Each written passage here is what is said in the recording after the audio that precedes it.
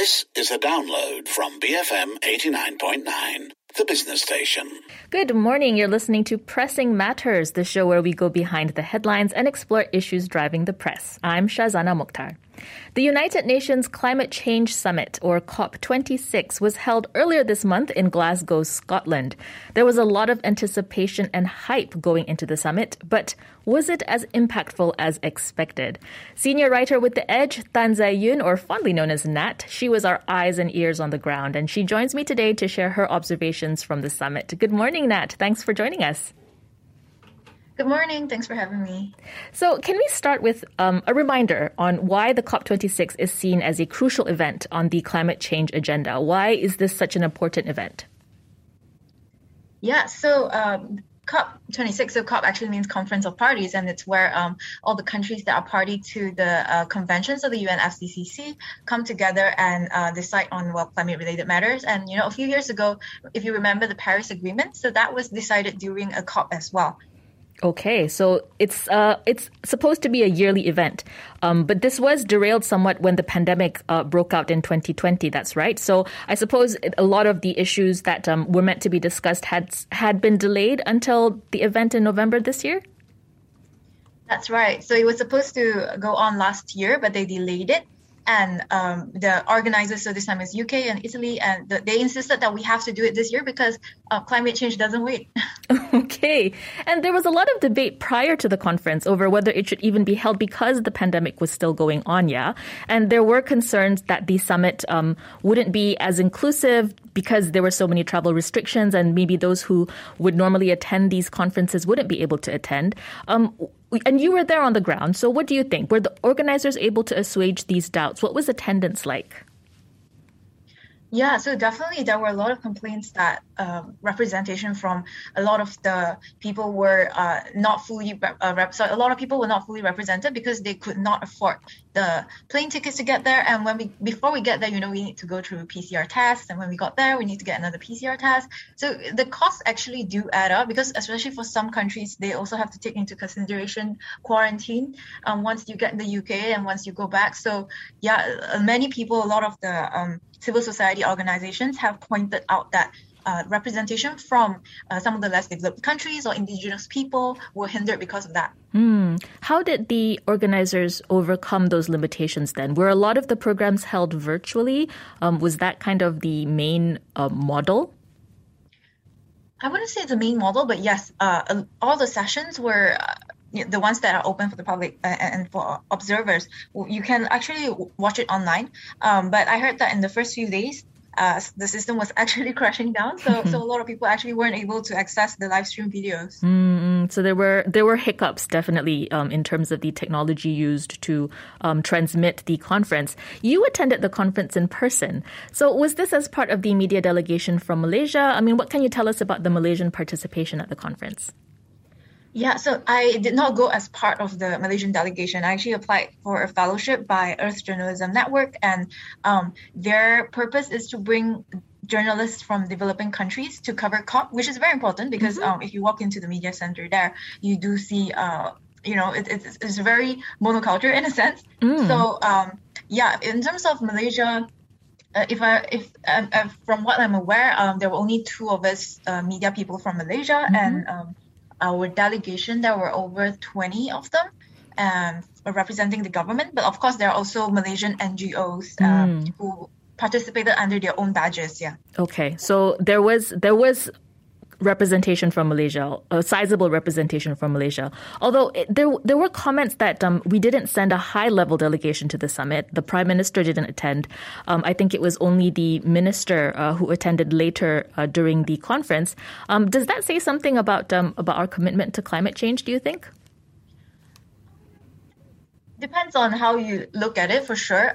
So during the first few days was actually the World Leaders Summit, which is why we heard most of the big announcements being made and, all the presidents and whatnot coming up. So that's the World Leaders Summit. And but the core of COP is actually the negotiations. And so that was what went through for the 10 days. And that was where our delegations were working hard. And our minister came for the high-level segment, which is, I think, in the second week to present our updated NDCs, which is something that all the countries do as well. So for sure, like attendance during the World Leaders Summit, like sending your prime minister and president, it's a form of sending a signal. Yeah, but then you will hear people talking about criticizing that as well and saying that it's just people making empty promises with no strategies. They're just making these promises, but then in the negotiation table, they're saying something different.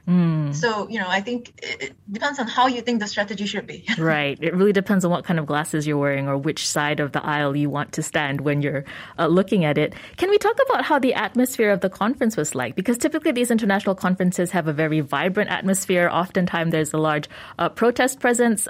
But did the pandemic dull the occasion in Scotland this time? I'm sure that if there was no pandemic, there will be more people. But there were at least 2 major marches throughout Glasgow when this was going on, and I attended one of them, and it was very exciting. There were a lot of people, a lot of young people, especially marching through the streets, and there were also protesters right outside the venue and inside the venue as well by the NGOs and observers. And so I would say I found the whole atmosphere very interesting and exciting because you'll see these people mounting a protest about fossil fuel or about carbon markets, and you'll see the negotiators just walking past them, maybe they'll stop by and listen.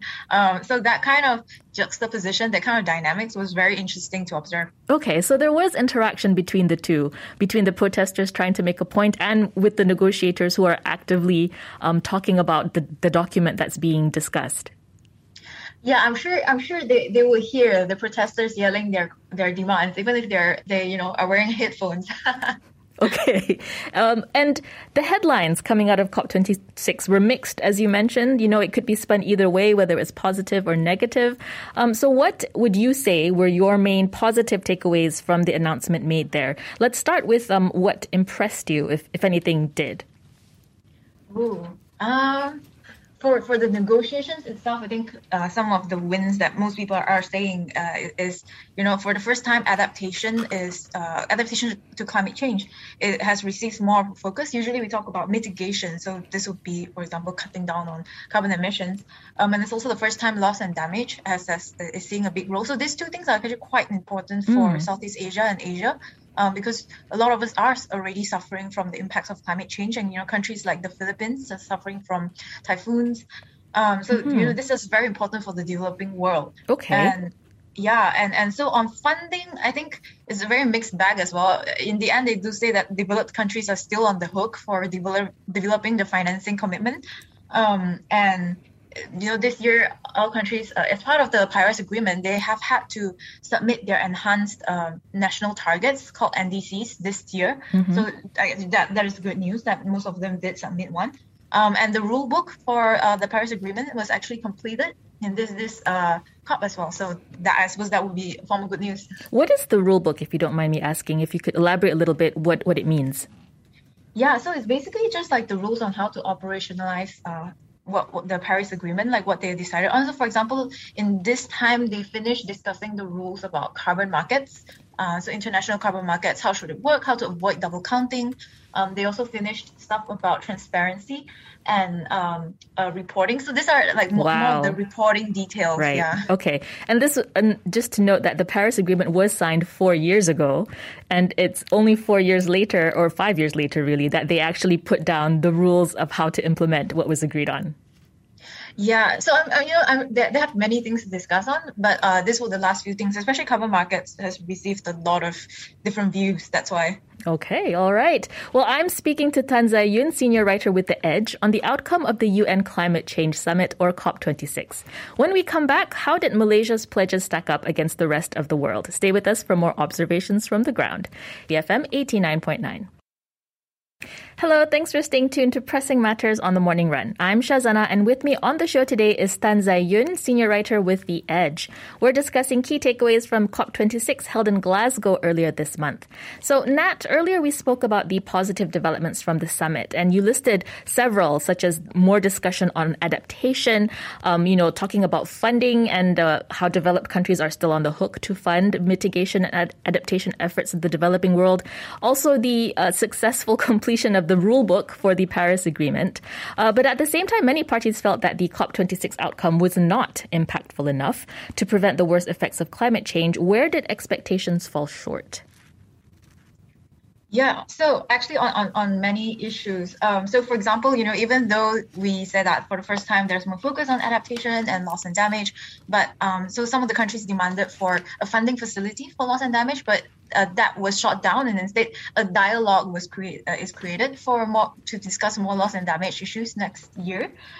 So that's one thing, and then again, if we take all the national commitments together, we are still on track for warming. I think one of the estimates was we're still on track for 2.2 degrees Celsius of warming by the end of the century. So, we're not doing enough, obviously. And a lot of the net zero language that we've used so far, actually, a lot of it is not aligned or reflected in the national commitments. So at this point, how are the countries going to achieve it? It's still a question mark. And then, of course, there's a big controversy and a huge drama was on the fossil fuel language. That's right. For the first time, it was mentioned in the cover text, but it's watered down language, the unabated coal, phasing down and inefficient fossil fuel subsidies. There's a lot of different views to that, of course. The fact that fossil fuel for the first time was mentioned was great. And then there are people who are angry at some of the developing countries like India who, brought up this weak language, right? But then on the other side, India and all, they would say that, well, we have to take into consideration a lot of our people who are still rely on fossil fuel for their daily lives. Whereas you developed countries, you should step up more, and you should be the one who is completely phasing out fossil fuels. Right. So it comes into the whole. They call it the common but differentiated responsibilities. So that's something that we have to think about as well on who should do more, I guess, or who should do faster. And a lot of these things are unsettled. Yeah. I was reading the headlines about that debate on what phrases to use for fossil fuels and coal, right? And the whole phase out or phase down. What was it like at the conference itself, Nat? I mean, as a journalist kind of watching these proceedings, how did it unfold for you?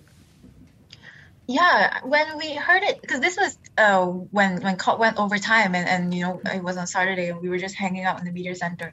So some of my fellow journalists, especially those who cover India, were telling me that, they're not surprised and things like that.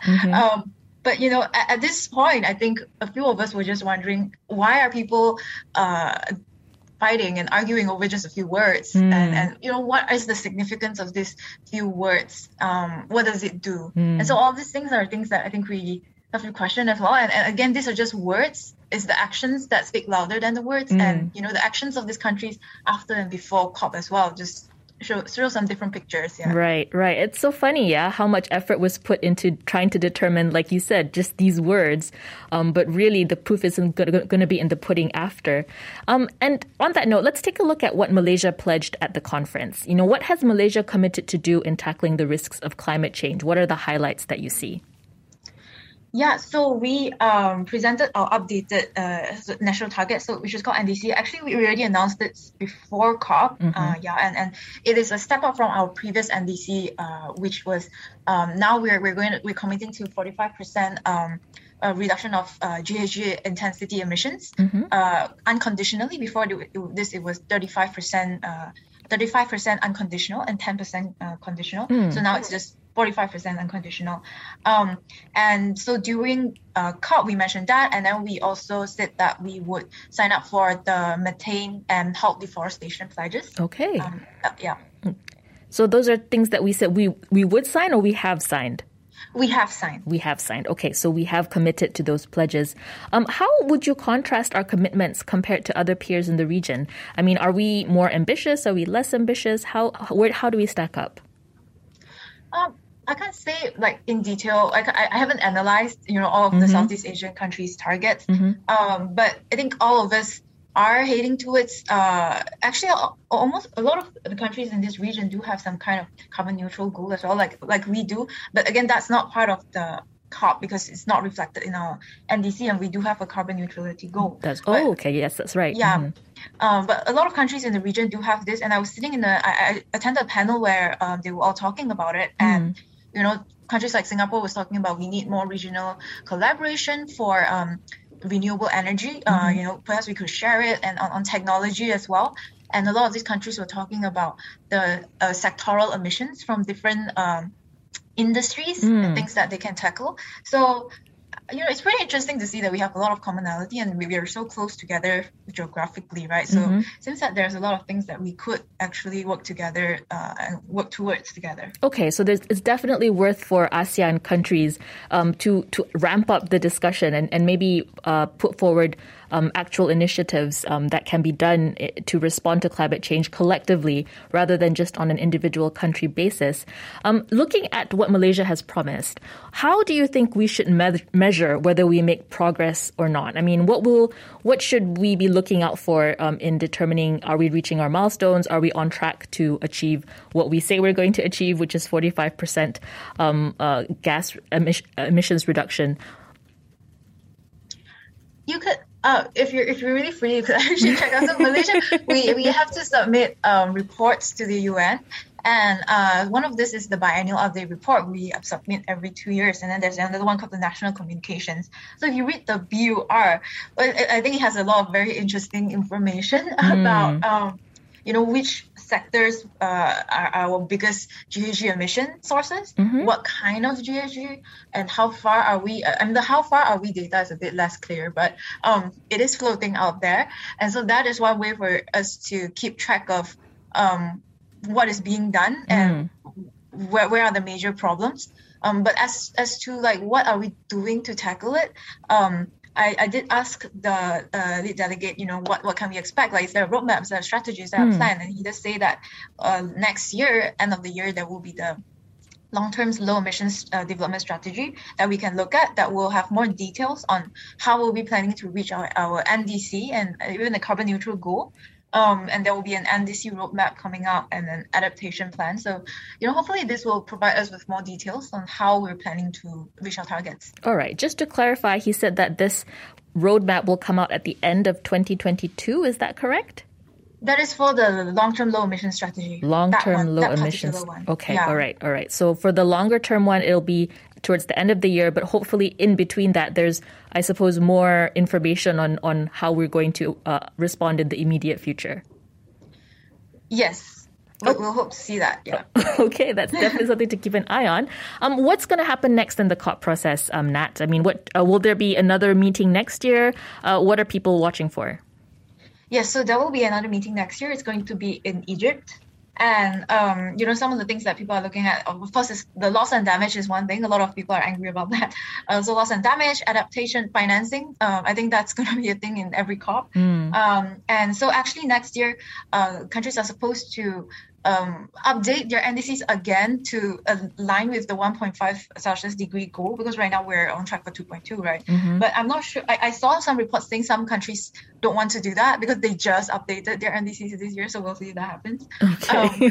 Yeah, and I assume that, since Egypt does have oil and gas production, so I wonder if there will be more talk about fossil fuels phase out next year as well, since it was such a huge topic this year. Yeah. Okay, so there's actually a lot to keep our eyes on. Final question, Nat, I suppose what's your takeaway from the whole experience, having attended the COP in Glasgow? I mean, what keeps you motivated or demotivated about this whole issue? I'll start with demotivated. So demotivated is, I'm still thinking, what is the purpose of all this discussions about these words on paper? What is the significance? I understand that it sends a signal out, like a very strong signal of this is country leaders coming together. But how strong is that signal? How seriously should we take all these single words and texts there?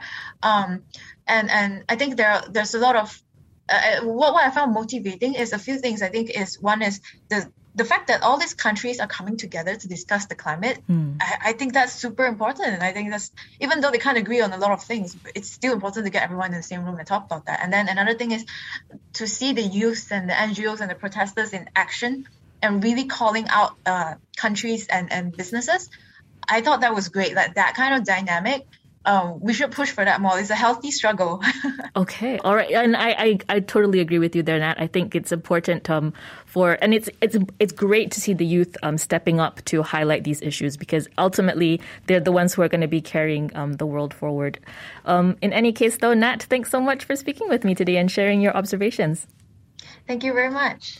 I've been speaking to Tan Zayun, senior writer with The Edge. You can read all her coverage on COP26 and more at theedgemarkets.com. This has been Pressing Matters on the Morning Run. We have the 10 a.m. news bulletin coming up next, and then it's over to Enterprise. Stay tuned, BFM 89.9. Thank you for listening to this podcast. To find more great interviews, go to bfm.my or find us on iTunes. BFM 89.9, the business station.